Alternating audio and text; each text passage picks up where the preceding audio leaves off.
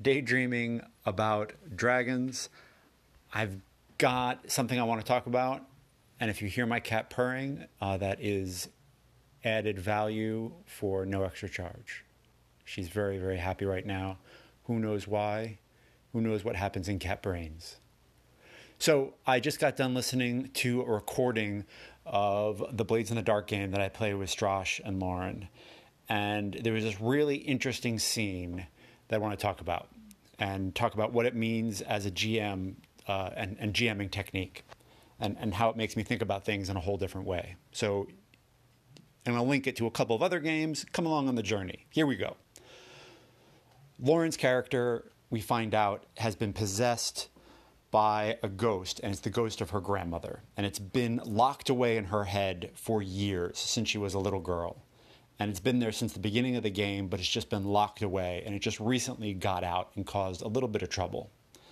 So Lauren's character, Maya Tui, comes back. She's this stoic, huge giantess of an investigator, just kind of a monolith in the game, and very stoic character. And she is there with this problem of having this ghost who's been in her head. She's a little kid, and she has to ask for help. And it's this really amazing moment. If there's, those turning points where there's like a cop buddy movie and they're kind of getting along, but they kind of don't. And then there's that turnaround moment where they finally bond. This was that moment. And it was just cool to be there. Like I watched myself while watching it, and I didn't do anything. I just sat back, and I'm so grateful that I didn't try to meddle in and ruin it, because it was just this amazing moment where Strash's character got to be a really good friend, Dravaron got to be just this amazing friend, and Maya Tui got to be vulnerable. Maya Tui got to just be vulnerable for a second and ask for help, which is such a difficult and amazing thing to do in the real world. And so getting to see that in fantasy ghost world was super cool. Okay, so what does this mean to me as a GM? Looking at that, it is a vivid reminder to me, and it's something that I want to think about and think about maybe doing more often, is just shutting up and letting a cool moment happen. And it's not that you're not doing anything, because you and the players and everything and the mechanics and all the things that go into a game, the snacks, the ambiance, whatever it is, made that moment happen. And sometimes you just have to kind of be quiet and let that occur, and not try to fiddle in it, not try to over technique it, not try to roll any dice for the second, not try to ask any good questions, because just let the moment answer the questions. And if you have questions, you can ask them later. But sometimes there are those moments where you just have to shut up and not play and be quiet. And it makes me think about GMing, and is it about how many notes you can play, to bring in a music metaphor, which is difficult for me because I don't play a lick of any music? Is it about how many notes you can play, or is it about the rests in between and being comfortable with silence? Is it about an epic poem that you're screaming out into the darkness, or can it also sometimes scale back and downshift and just be a haiku? So that's what I want to think about today. How little can you say and still GM? And I'm not saying that that's a challenge I want you to take on. Hey, use as few words as you can. You only have 30. Go GM a game. It's not what I'm saying. I'm not saying do interpretive dance, but do interpretive dance if that's what you want. I always used to joke about that back in the Sons of Kryos days. Oh, I'm going to do an interpretive dance. If you do interpretive dance, that's great. I wish I was that talented. And I'm not saying that we should limit our words. I'm saying that sometimes we do want to think about how little we can say and still get what we want to cross across. Not only in our GMing, but also in our supplement writing, in our game writing, in our mechanics writing, in all of it. How much can you get across with as little as possible? And that's what I'm thinking about. That's what looking back on this moment made me think about. Made me think, hey, good job shutting up, Judd. Whew, thank God you didn't say anything and try to be clever. Because sometimes you just have to enjoy the honor of being there with these two amazing gamers who are, by showing their characters, being vulnerable themselves. That was really cool. Really, really cool moment. So thank you, Lauren, and thank you, Strash, for being amazing gamers. Letting me be there in that second where Maya Tui was trying to get her grandmother exorcised from her skull and asking her friend Drav to help.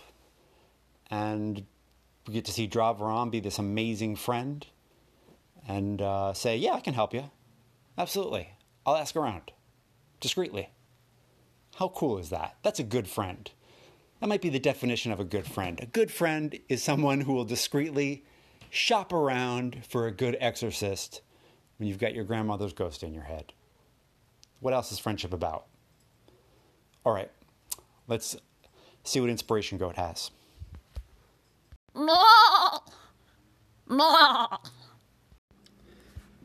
Have I really not talked about that, Inspiration Goat? Is that possible?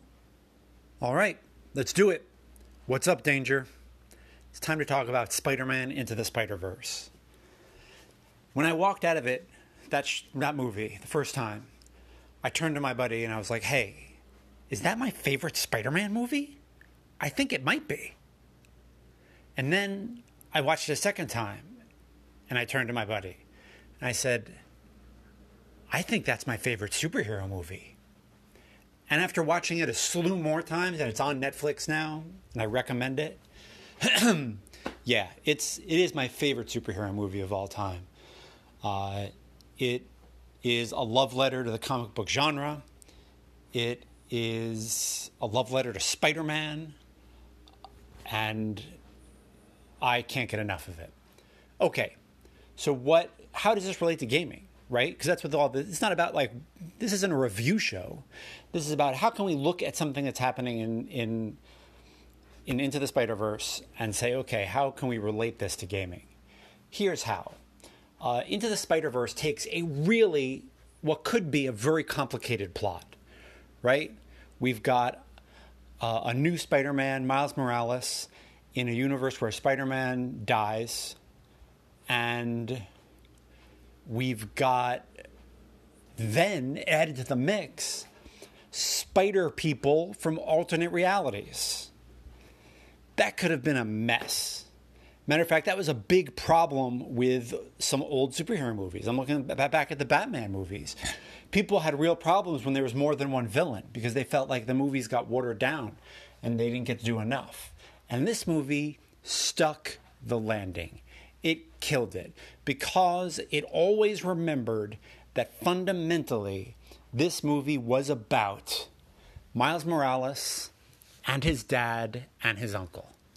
It was about those relationships primarily. His mother was amazing, and she had a really important thing to say about their family and what they do when things get rough. So hats off to Ms. Morales, but they kept their eye on the ball, on the relationships and the parts of the movie that were really important, despite things being really complicated. And I think there's something to that. I'm not sure what it is in gaming. I think it's maybe the knowledge that we can have ridiculously complicated,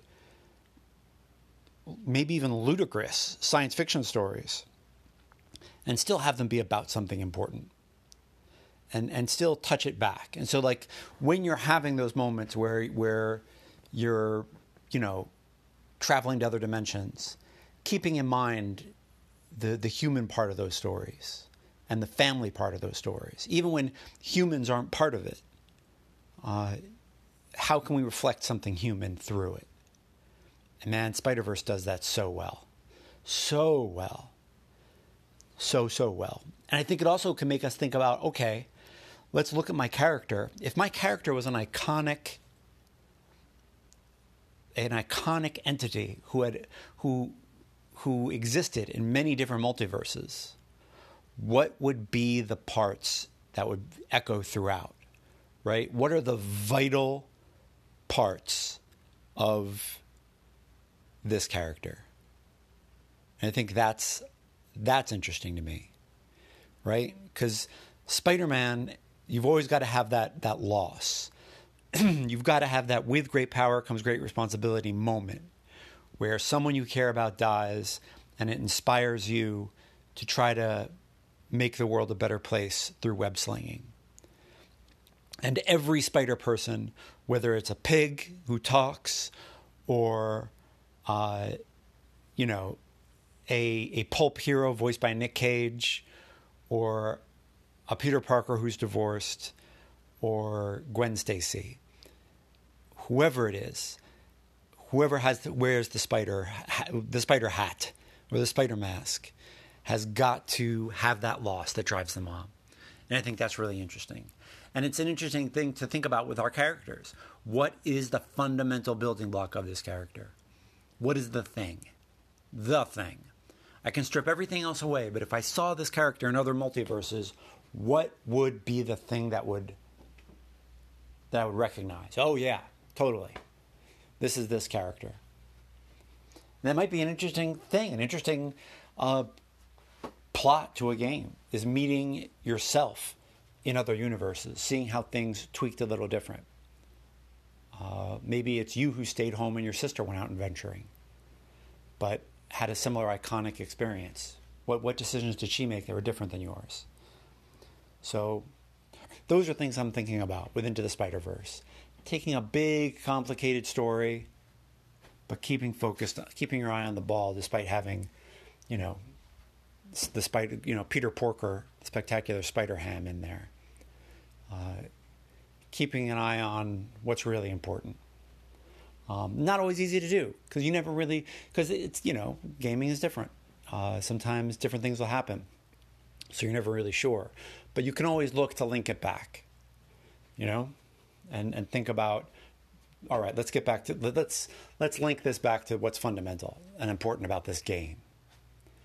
And that's a nice thing, Know what I'm saying?